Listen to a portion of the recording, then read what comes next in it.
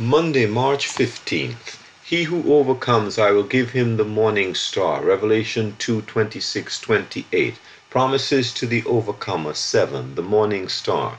This amazing promise is connected with the preceding one. The overcomer will rule the nations with a rod of iron. Both promises were given to the same assembly, Thyatira, and are also closely associated in their theme, the promise of the Lord's coming and its blessed results. Although they are connected promises, there is a unique thought expressed to the believer in today's text. I will give him the morning star. Who or what is the morning star? The Lord Jesus called himself the bright and morning star in Revelation 22:16. This describes the promise of his coming as it relates especially to the church.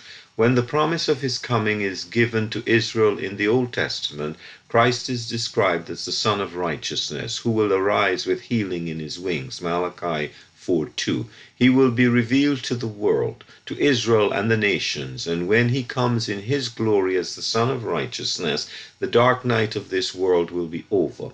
But for the assembly it is different. The morning star is the harbinger of the dawn. While the world is still asleep, Christ will come for the believers at the rapture. Therefore let us not sleep as others do, but let us watch and be sober. For those who sleep, sleep at night. 1 Thessalonians 5:6-7.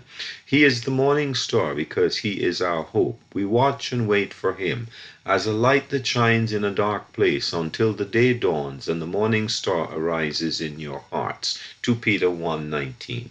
We have already had the promise of reigning with him, the rod of iron in the establishment of the kingdom when he appears as the Son of Righteousness.